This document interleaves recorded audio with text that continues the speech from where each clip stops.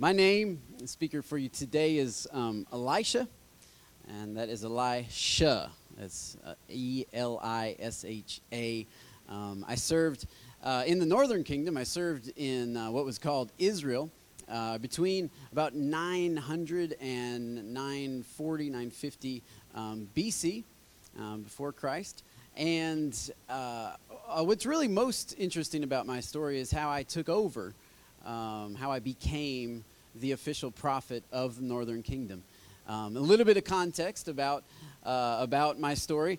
Basically, when I became prophet of Israel, Israel had been experiencing 20 consecutive evil kings. That means 20 kings in a row that rebelled against God, that turned God's people away from him.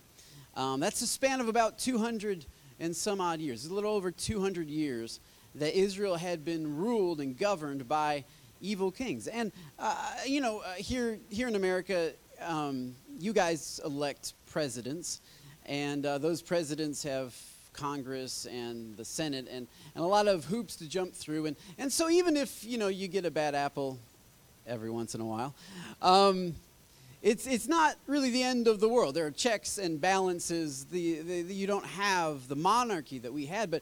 But back in my day, when you had an evil king, he just decided exactly what he wanted to do, and he did that. And what he decided was law. What he decided was the rule of law.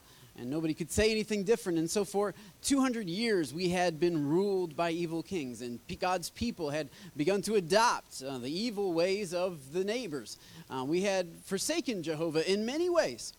And so God raised up a man by the name of Elijah. And Elijah is the one who called me, Elisha, to become a prophet. And so really I want to talk to you about the beginning of my story. I could go on about all of the things I accomplished. I, by the way, performed twice as many miracles as Elijah, but who's counting? One time I went to a school of prophets, and there were 100 prophets that were hungry, and there were only 20 loaves of bread. And so I multiplied 20 loaves of bread to feed 100 prophets with some left over. You may have heard of somebody else who did something similar to that. The math is also very interesting in that story, and I'd suggest you go check it out in the Gospels. But I fed 100 prophets with 20 loaves of bread. I also, even after I passed away, right, even a year after I died, they'd put me in a grave, and there was a war going on, and one of the soldiers got killed, and so they wanted to quickly bury him, so they threw him into my grave. And when the dead soldier touched my dry bones, there was so much power in my dry bones that the dead soldier just came back to life. Like, he got up out of the grave and was like, what am I doing here? And he just kept on with his journey. So I could go on and on about the many things that God used me to do. And it's not to my glory. It's all to God's glory. And those are usually kind of the highlight reels. Those are usually the stories that people focus on when they talk about me. But today I wanted to take you a little bit more personally. I wanted to take you a little more intimately into my story, and especially how my story began. How it all started. You see, I wasn't born into a prophet's family. I wasn't born into, I wasn't a preacher's, a PK, a prophet's kid. I wasn't, that just wasn't me. We weren't in the ministry. In fact, my family, they were good people. I mean, they were one of the few who still believed in Jehovah and still taught us about Jehovah. They even helped house the prophets. And so when prophets would come through our town, they would invite prophets to come sit at the dinner table. They would feed prophets. So I got to hear from an early age from the prophets, and especially from the greatest prophet, a guy by the name of Elijah. Now, Elijah had stood before the evil king Ahab and his wife Jezebel. You might have heard of her. And he said, God's not going to send any rain or dew until I say so. And for you here in 2016 in America, that would be, an economic problem. But it's not the end of the world. You've all been in a drought here in Texas for a while. That seems like it's coming to an end. But, you can always ship water in from other places. But for us, we were an agricultural society, and so we couldn't get water shipped in from other places. And so for us, for no rain and no dew for 3 years, What that meant for us was an economic shutdown. That meant, it was similar to you all losing all of your currency. So currency is gone, banks are gone, and then figure out how you're going to eat and how you're going to live. People were starving, people were dying. It was a very difficult time. God was judging Israel. God had made it very clear that that's what he was doing. And so my family was hit especially hard because we were farmers. That's what we did. We were rather wealthy. We were known around the community. My dad had really made a name for himself and had built up the family business. And we were farmers. So we depended on the rain every single season, every springtime and harvest. We depended on the rain. We depended on the ground to bear fruit for us. And during those 3 years, it was the hardest 3 years of our family's life. And we realized that we were also vulnerable, even though we were wealthy, even though we were well off, that once our supply was cut short, we were not far from homeless ourselves. We were looking up in the sky, waiting for rain. And so one day, a small cloud came across the sky, and I saw a tiny cloud. It was just this itty-bitty cloud, and then it started growing and growing and growing until you started hearing thunder and lightning. And that's when I knew that God had ended his 3 years of judgment. And the rain just started pouring down. And me and the fellow servants and my family, my mom and my dad, we were celebrating. We were out in the rain just dancing around. We were so excited that now the rain was coming. So the very next day, I got up early, and typically I wouldn't go out with the servants, but I was so excited that I was out there with them to start tilling up the ground, because 3 years in the Middle Eastern sun with no rain or no dew means very, very hard ground, kind of like the west side of 35 here in Central Texas. It's kind of like rock, because it's so dry, it's so barren. And so we got our cows together, we got our oxen, our teams of oxen. We each had 2 oxen, and we each had a plow. So there were 12 of us out there, 12 teams, and we were plowing along, and it was hard work. We're going up and down the acreage, breaking up the hard soil. And I was so focused on my work that I didn't even notice when somebody just chucked a mantle around my shoulder, kind of like that. And I turned and I looked and I recognized the mantle. It was the mantle of Elijah. I had met Elijah once when he came to eat with my family. I'd heard his stories. And when he put his mantle, like this is his mantle that he wears. This is his mantle that shows who he is. It's similar in your day to like a police officer's jacket or a firefighter's jacket. It's similar to a badge, right? And he put it on me, which was, without even saying a word, I understood exactly what he was saying. He was saying that I was going to be the next him. I was going to be the next him. And I'm out there, I'm plowing, and you have to understand, I'm not a preacher. I never went to seminary. I never went to prophecy school. I didn't know how to work in any gifts or anything. I barely even went to the tabernacle. I was too busy out in the field. And so Elijah just kept walking. So I left my oxen and I ran up and talked to him. I said, "Man, like, I think you dropped this. I think you dropped this back there. I don't know how. Somehow the wind blew it off your shoulders or something. I don't know. I think you dropped this because it's not this isn't really for me." And he said, "No, I meant to put it on you because you were going to be the next me." And I said, "Well, yeah, that's not very likely." Have you ever had something on your shoulders and you felt like it was bigger than your shoulders? Have you ever had something on you that you're like, I don't think I can live up to this? I think what you all would say, maybe you can't fill the shoes because your feet are too small. Apparently small feet is a bad thing around here. So I don't know. I'm a size 8.5, and I've never found it to be that bad of a thing. But, there you go. But you feel like maybe the shoes that you're wearing are too big for you. Maybe the mantle that has been put around your shoulders a bit too big for your shoulders. And I said, man, like, I think you got the wrong guy. I understand you're a prophet. I understand you hear from God and all that stuff. But you can make mistakes, right? Sometimes you get it wrong. Maybe God was talking to you, and it sounded kind of like Elisha, which is really Elijah. You just need to go back and check because this is your mantle. This is your calling. This is your job. This is your office. This is what you do. This is not what I do. And he said, no, Elisha, you are going to be the next me. God has told me that you are going to be the next me. And so I began thinking about that. And I said, well, can I go talk to my parents? Can I go talk to my mom, my dad, my family?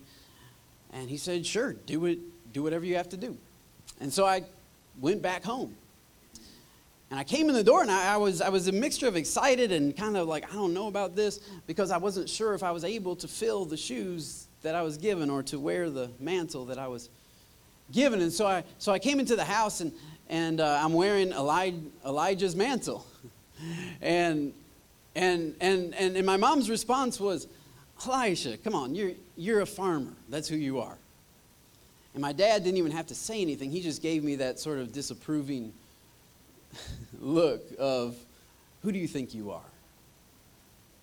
Right? Like who do you think? And it had been something that I had experienced throughout my life. My dad is a good man. Obviously, he helped prophets. He believed in God.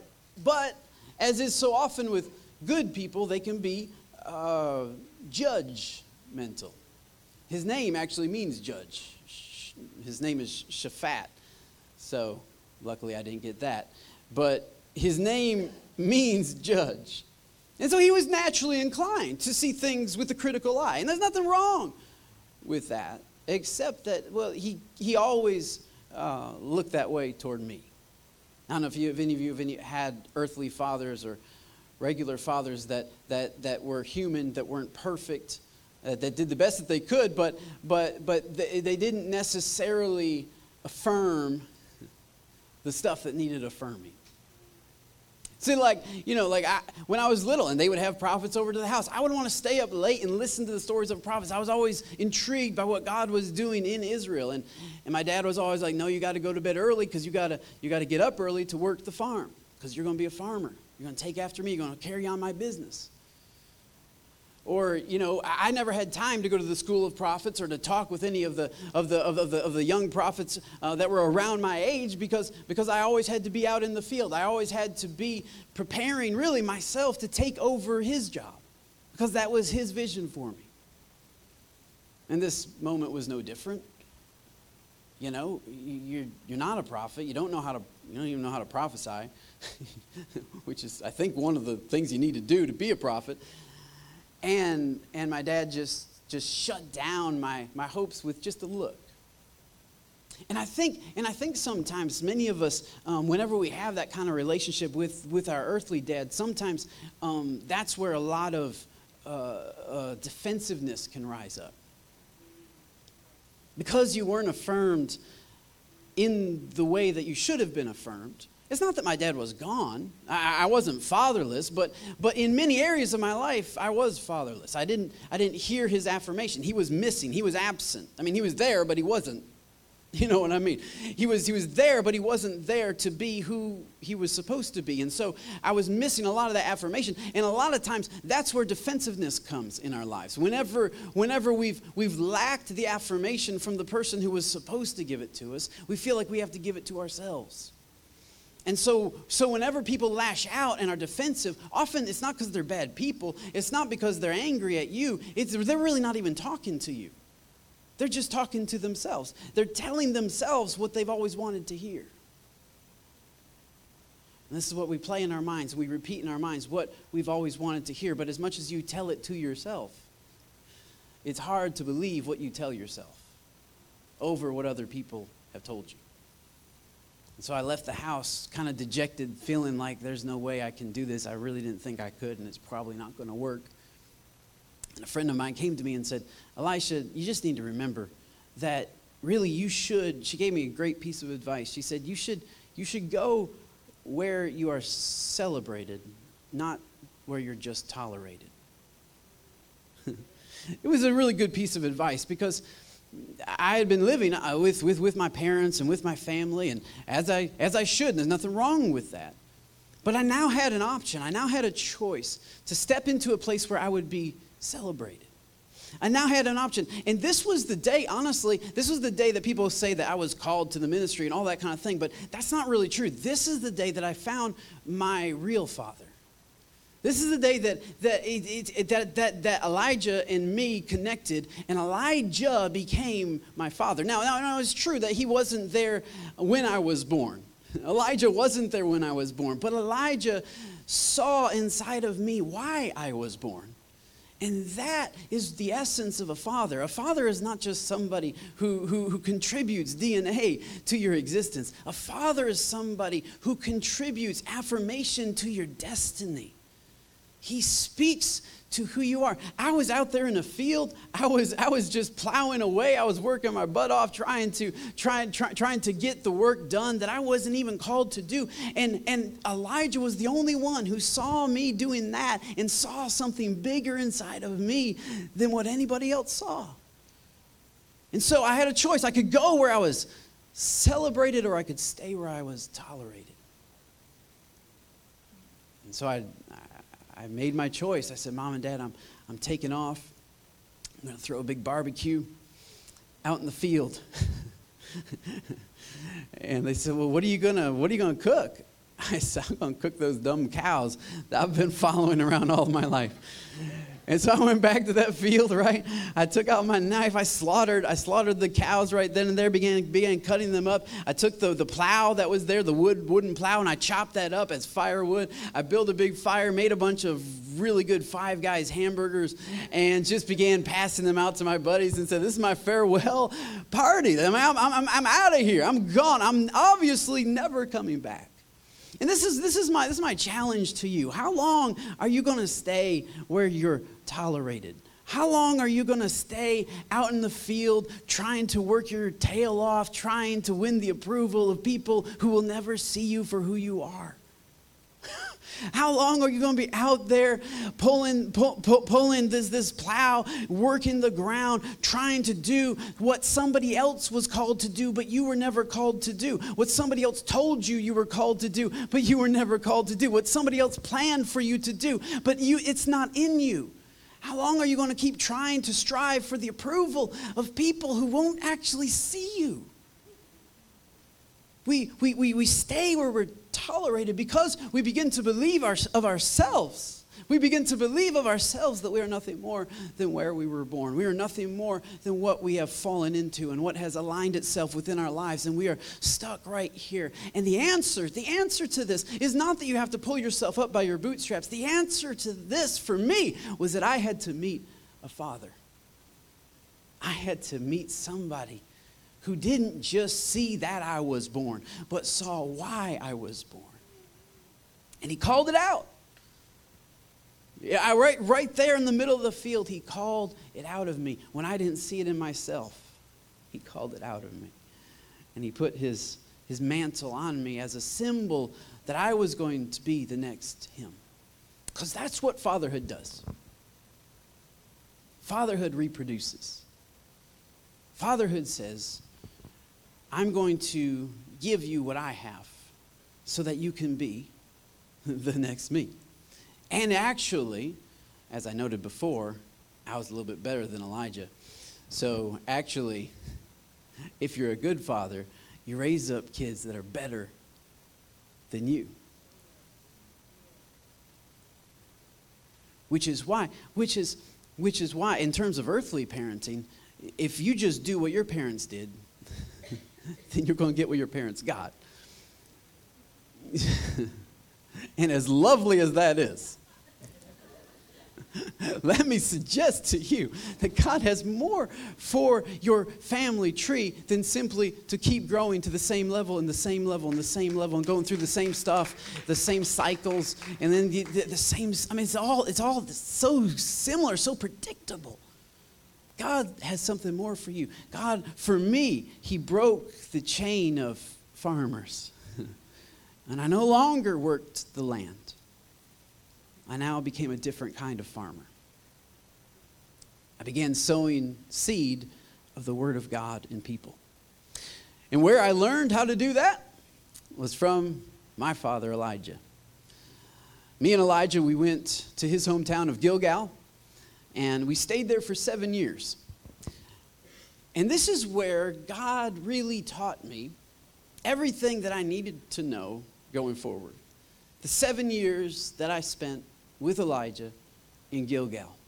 Now, one of the issues that I had, and one of the issues I think that every fatherless person has, every person who is lacking, maybe their father was there, but wasn't there the way they needed them to be. One of the issues that I had, that I think a lot of people have, is that because I never had the voice of approval in my life, approving of the right things, because I never had that, I had to approve of myself.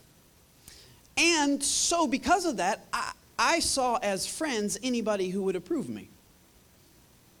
Anybody who would say what I wanted to hear, then they were obviously my friends. They were for me, right? And anybody that would say anything to the contrary, they were against me. And some people call this an approval addiction, that you can become addicted to approval. And some of you all have something called Facebook, which you sit and stare at for hours and just waste your time. Luckily, we didn't have that back in my day. But some of you have that, and you'll share something, or you'll take a selfie or 1,000 selfies and post one of them, and then you'll have your kids sit just right, and no, smile a little better that night. You gotta smile. No, put that down. Would you get over there? Okay, no, seriously, we're trying to like you're like little professional photographers. I know you're brilliant, you're amazing, and the filter adds absolutely nothing to your genius. And so you're sitting, and you sit and you're taking pictures, and you're putting it up, and you're oftentimes looking for likes. Looking for approval. There's nothing wrong with likes. The pastor of this church gives likes a lot. He doesn't give loves because that's dumb, because that devalues the likes. He has kind of a thing about that. So he doesn't do hearts, he just does thumbs up. But anyway, because you can only get so many thumbs up, and then that's not quite enough. And then you want hearts, right? And so then before long it's going to be, I don't know what it's going to be. It's going to be something even bigger than hearts and bigger than thumbs up. It's going to be like you win the internet today, and you get to win the internet like 100 times in a day kind of thing. So I'm not sure how that works. But one of the traps of this kind of social media is that we can move our approval addiction from this stage to an online stage, and it's much easier to judge an online stage because you see the stats of that. You still need approval. And I had that, obviously. I didn't even let the servants do their job. I had to go out there and help my servants do their job because I was, they call an overachiever. I was looking for approval. But the 7 years with Elijah really solved that. And the way that Elijah solved that is he gave me a job. One job for 7 years. He gave me one job. And this is what I became known as. Even after Elijah was gone and I was the main prophet, I became known as the guy who washed Elijah's hands. That's right, a job he could do for himself very easily. In fact, probably easier by himself than holding his hands out, allowing me to scrub them. Every meal, I was there to wash his hands. I never got promoted to the guy who groomed his horse. I never got promoted to the guy who cooked his meal. No. I was the guy. Hey, at least I wasn't the guy who washed his feet. So I was glad for that. That was a little bit better. But I was the guy who washed his hands. It was the lowest job of any servant because it's the most pointless. I mean, your hands are going to get dirty again. Right? It's even worse than working in a field. At least working in a field, you get to see some kind of fruit come up. You get to see some kind of product come up. You say, man, I did that. Wow, that looks really good. Look at this great harvest. For him, it's like, oh, look at those smooth hands.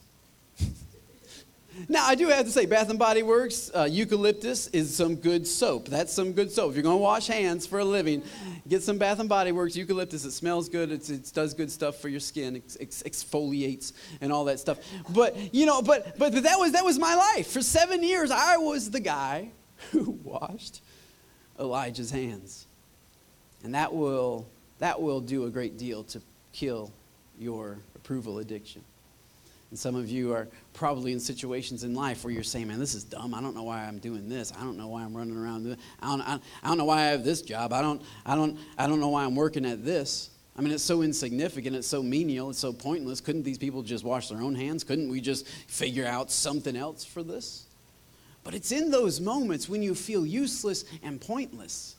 It's in those moments when you feel less productive than you felt in the past. It's in those moments that it may be true that you're not really accomplishing very much. But God often accomplishes a lot when we are accomplishing little. God often accomplishes a lot in us when we are accomplishing little outside of us. Often he will put us in time out because he wants us to learn to detach ourselves from the approval of others. Because, I mean, you know, how many compliments are you going to get when you're washing somebody's hands? Wow, Elisha, you really killed it this time, dude. I mean, my hands were kind of dirty. Now they're not dirty at all. This is amazing. Water, soap, towel. Wow, you are a beast. There was like nobody commented. They would come visit. Nobody would say, wow, can I get the number for your hand washer? I need him over at my house. No, like nobody really cares about that.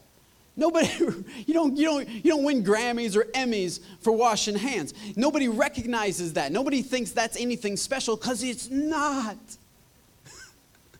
It accomplishes so little. But that's many times where God puts us. He puts us in Gilgal. And the word Gilgal means to roll away. Because we're always looking for what God's going to add to our lives. We're always looking for what God's going to put. Oh, Lord, I really need you to add this and that and this and that. Well, yeah, there's some stuff I need to roll away first. And so he puts us in Gilgal sometimes for 7 years, and he starts rolling away our approval addiction. He starts rolling away our need to be recognized, and our need to perform, and our need to accomplish, and our need to feel productive. And he gets rid of all of that. For 7 years, there was no ladder that I could climb. There was no compliments that I could receive. There was no job that I could do that was even that significant. It's like I was spinning my wheels, which is what Gilgal means. It means to roll away, or it means a wheel. It means a circle. It felt like I was just going like this. But sometimes when you're just spinning your wheels, that's when God's doing something inside of you. He's rolling something away from you. Because one of the reasons why I could never see myself as the man that Elijah saw me is because how in the world am I going to stand up in front of a great king and tell him, bad stuff when I'm addicted to approval? Because he might not like me. He might hate me. He might say bad things about me, be mean to me. There's a pretty good chance people are going to judge me. There's a pretty good chance people are going to say I'm not a real prophet. There's a pretty strong possibility people are going to question, just because I got this little mantle thing, he doesn't mean that you're all that. And so God had to break me and roll away my need for others' approval. But that's exactly what fathers do. That's what real fathers do. Real fathers are not looking for production. Real fathers are not necessarily looking for the product. They're not necessarily looking for the fruit. See, my dad was always about fruit. It wasn't about what the score was. It was about who won. He was always about, let me just show me the results. Let me see the results. And he was a guy who got results. He was really good at getting results. And he expected me to get results. And I was trying my best to get results. But sometimes when you focus on the product, you forget about the process. You devalue the process because you have valued the product so much. Which is why when Elijah gave me a product, an office, I said, I can't fill that because I knew I didn't have the power to walk in that office. I knew my shoulders weren't big enough. Because all my life I've been chasing after products, because products get compliments, products get accolades, products get pats on the back and high fives. But processes, people were saying, what's he doing in Gilgal? My great son, wealthy family, going to take over the family, and now he's washing that guy's hands for a living. What's he doing 7 years in Gilgal? What was he trying to accomplish? I didn't train him all his life to work a field so that he could, sit around and wash some guy's hands for the rest of his life. Where is he going with this? What's the end game here? What's going on with your life, Elisha? But Elijah never said that. Because Elijah said, it's important that you go through this process. And a true father will see you in the middle of process. And he will not judge you based on product. He will judge you based on process. So that's what I mean when I say that I was learning to become a different kind of farmer. I was no longer sowing natural seed, I was sowing spiritual seed. And the trick about seeds is when you sow them, they go underground for quite a while. And it looks like you just dropped it. Whoops. Like you could have just whoops, and it would do the exact same thing. It's gone. You can't see it. You can't see, well, I had 20 seeds, and no, seriously, I did, and now they're all underground. And we don't know. There's no product. There's no fruit. There's no fruit. It's just seeds in the ground, and they just stay in the ground for a really long time. But stuff is happening under the ground. And if you disrupt what's happening under the ground, if you disrupt the process because you're so quick to see if there's any fruit, then you'll mess up the process. Your desire for product, your desire for fruit will jack up the process that will eventually get you fruit. And so many times, because of a fatherless spirit, because of a fatherless generation, we won't allow God to just let the seed be. We won't allow God to just let it stay covered. We won't allow God to just water it, get a little sunshine. Is that all? Is that all we got to do? Yeah, that's all you got to. Stop touching it. Get your hands off it. Stop messing. You're jacking up the process. I stick you here. I bury you here. I water you here. I put sun on you. And then you undig yourself and go somewhere else because you think you'll be more fruitful. But the only place you're going to get fruit is by staying in the process. Just accept it. Embrace it. Let it work. Let it do what it's got to do. Let it grow roots down deep. You'll never go up high unless you get something down below. If you're always running to the next field, you'll never know what it is to climb high because you'll never go low enough. And Elijah was patient with me in my process. Elijah was patient with me even though I was so addicted to approval.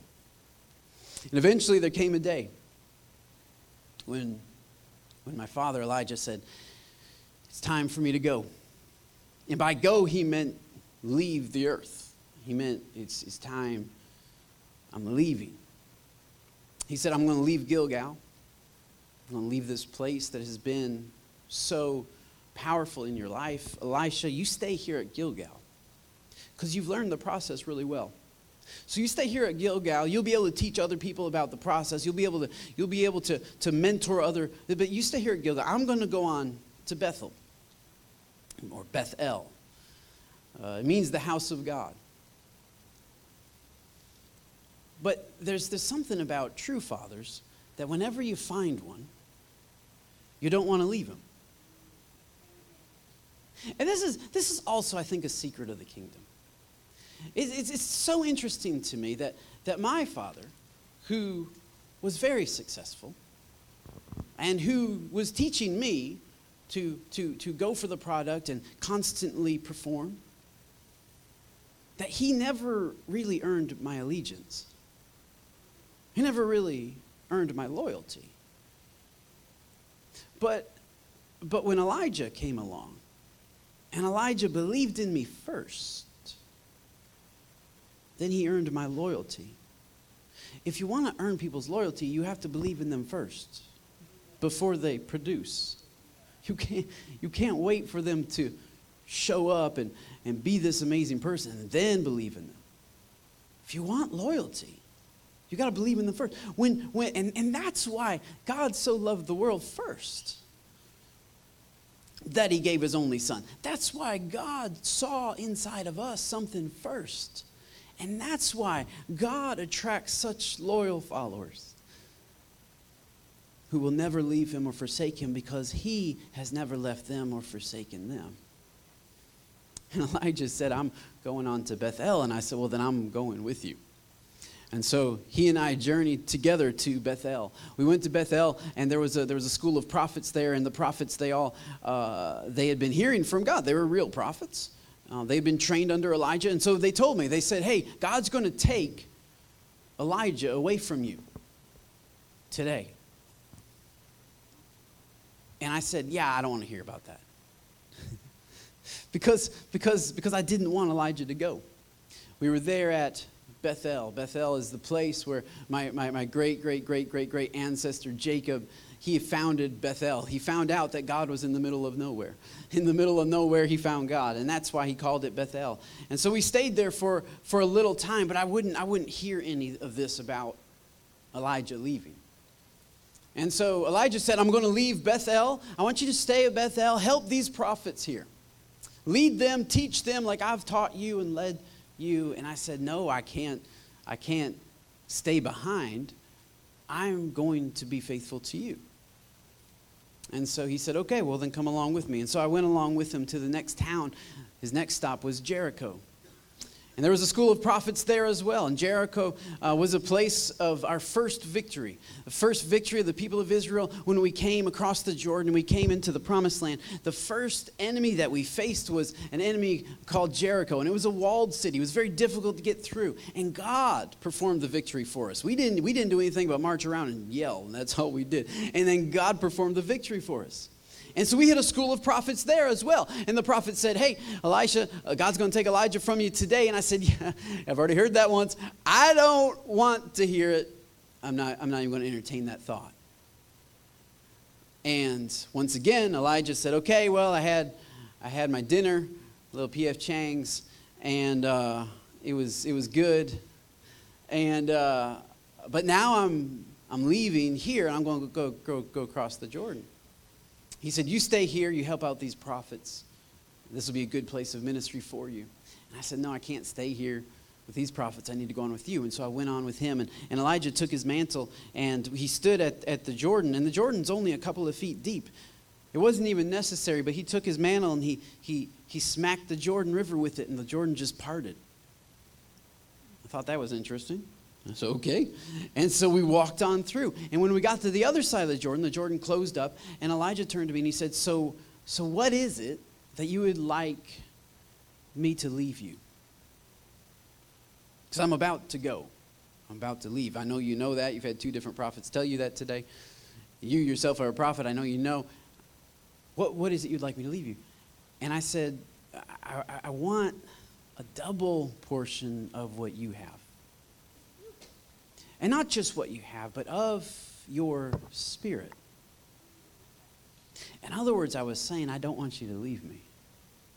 I want your spirit to stay. And Elijah said, well, that's a tricky thing.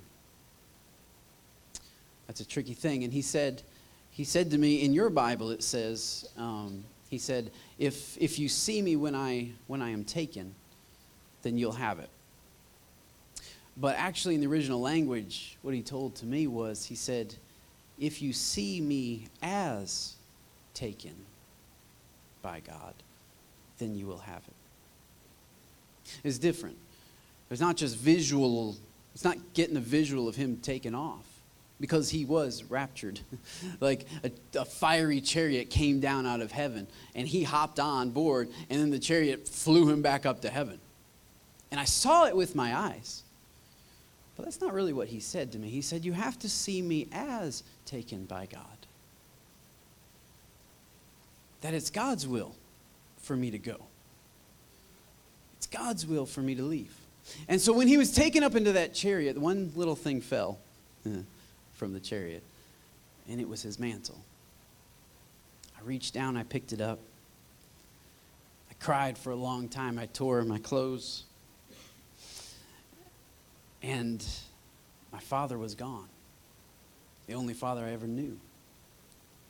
I walked back to the Jordan. It's only 2 feet deep. I could walk through it.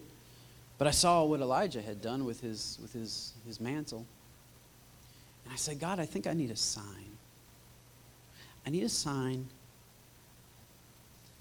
I need a sign that the spirit of Elijah is still with me. And so I called out. I said, where is the God of Elijah? which, by the way, you will always first call on the God of your father.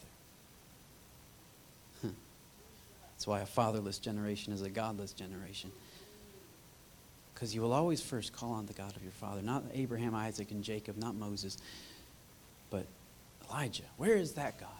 That's the God I want to serve. That's the God I know. That's the God I recognize. That's the God I... And so I call on the God of Elijah, and I slap down the mantle on the water, and the water parted. And what this showed me is that the spirit of Elijah was still with me. Now, when I say the spirit, I don't mean the ghost. I don't mean the ghost of Elijah, because Elijah, his person, his entity was gone. It was up in heaven. But when I say the spirit of Elijah, I mean the anointing of Elijah, the power of Elijah. And what's interesting is in your Bible, this spirit is mentioned as well. It's mentioned in the Old Testament in Malachi, and we're going to put it up here on the scripture, Malachi chapter 4. It's going to be on the screen. But it's also mentioned in Luke in the New Testament, chapter 1. But this is what God said. He said, behold, I will send. He's talking about in the last days. He said, I will send you Elijah. In the New Testament, it says, I will send you one in the spirit of Elijah. I will send you Elijah, the prophet, before the coming of the great and dreadful day of the Lord. And he will, this is what the spirit of Elijah will do. He will turn the hearts of fathers to children, and the hearts of children to their fathers. That is the power and the spirit of Elijah. He raised people from the dead. That wasn't any big deal to God. He parted the water. That really wasn't a big deal to God. The big deal about Elijah is that he had a spirit that would turn fathers' hearts to their children and children's hearts to their fathers. And this is, I believe, the spirit that God is pouring out in these last days. And people who have had fatherless upbringings, God is pouring out a spirit of fatherhood because God himself is a father. Jesus said, when you pray, this is how you pray, our Father. That's how the whole thing starts. If you don't have the place in your heart of Father healed by God, you'll never understand God. You'll always misunderstand what he's doing because you'll see it through the eyes of an orphan. You'll see it through the eyes of somebody who has to affirm him or herself. So you have to receive God as a father, not just as a savior, not just as a lover, not just as the pursuer of your soul, but also as the one who gave you birth and then saw why you were born. He sees inside of you what is not yet on the surface of your life, and he calls it out, and he has the patience to wait for it, to water it, to work it, and to allow it to grow. This is the spirit and power of Elijah. This is what God does when he's about to do his greatest work. He first teaches us what it is to have a father. And that's who he is to us. And so, if we could just close our eyes for a moment and bow our heads, I want to offer this invitation to you. The Father heart of God is in the earth right now, which is what some would call the spirit of Elijah, but it's really the spirit of God. It's the heart of God. It's the heartbeat of God. It's the Holy Spirit. He's moving throughout the earth, and he is telling people about the Father that they have a hard time understanding. But it's so important that you receive. It's so important that you believe in. It's so important that you see him for who he is. He's not a brother who's competing with you. He's not a sibling who's pulling your hair. He's not an uncle who's grumpy at you. He's not all of these other perfectly good family members that God could have chosen. But he said, no, I am the Father. I'm the one who gives you significance. I tell you who you are. And I call you to be the next me. To be my representation, to take my mantle, to take my anointing, to take my power, and to go father other people, to father people in the faith spiritually, to lead them, to affirm them, and to have patience with them until they grow up to who you know they are. And if you'd like to receive the Father heart of God today, if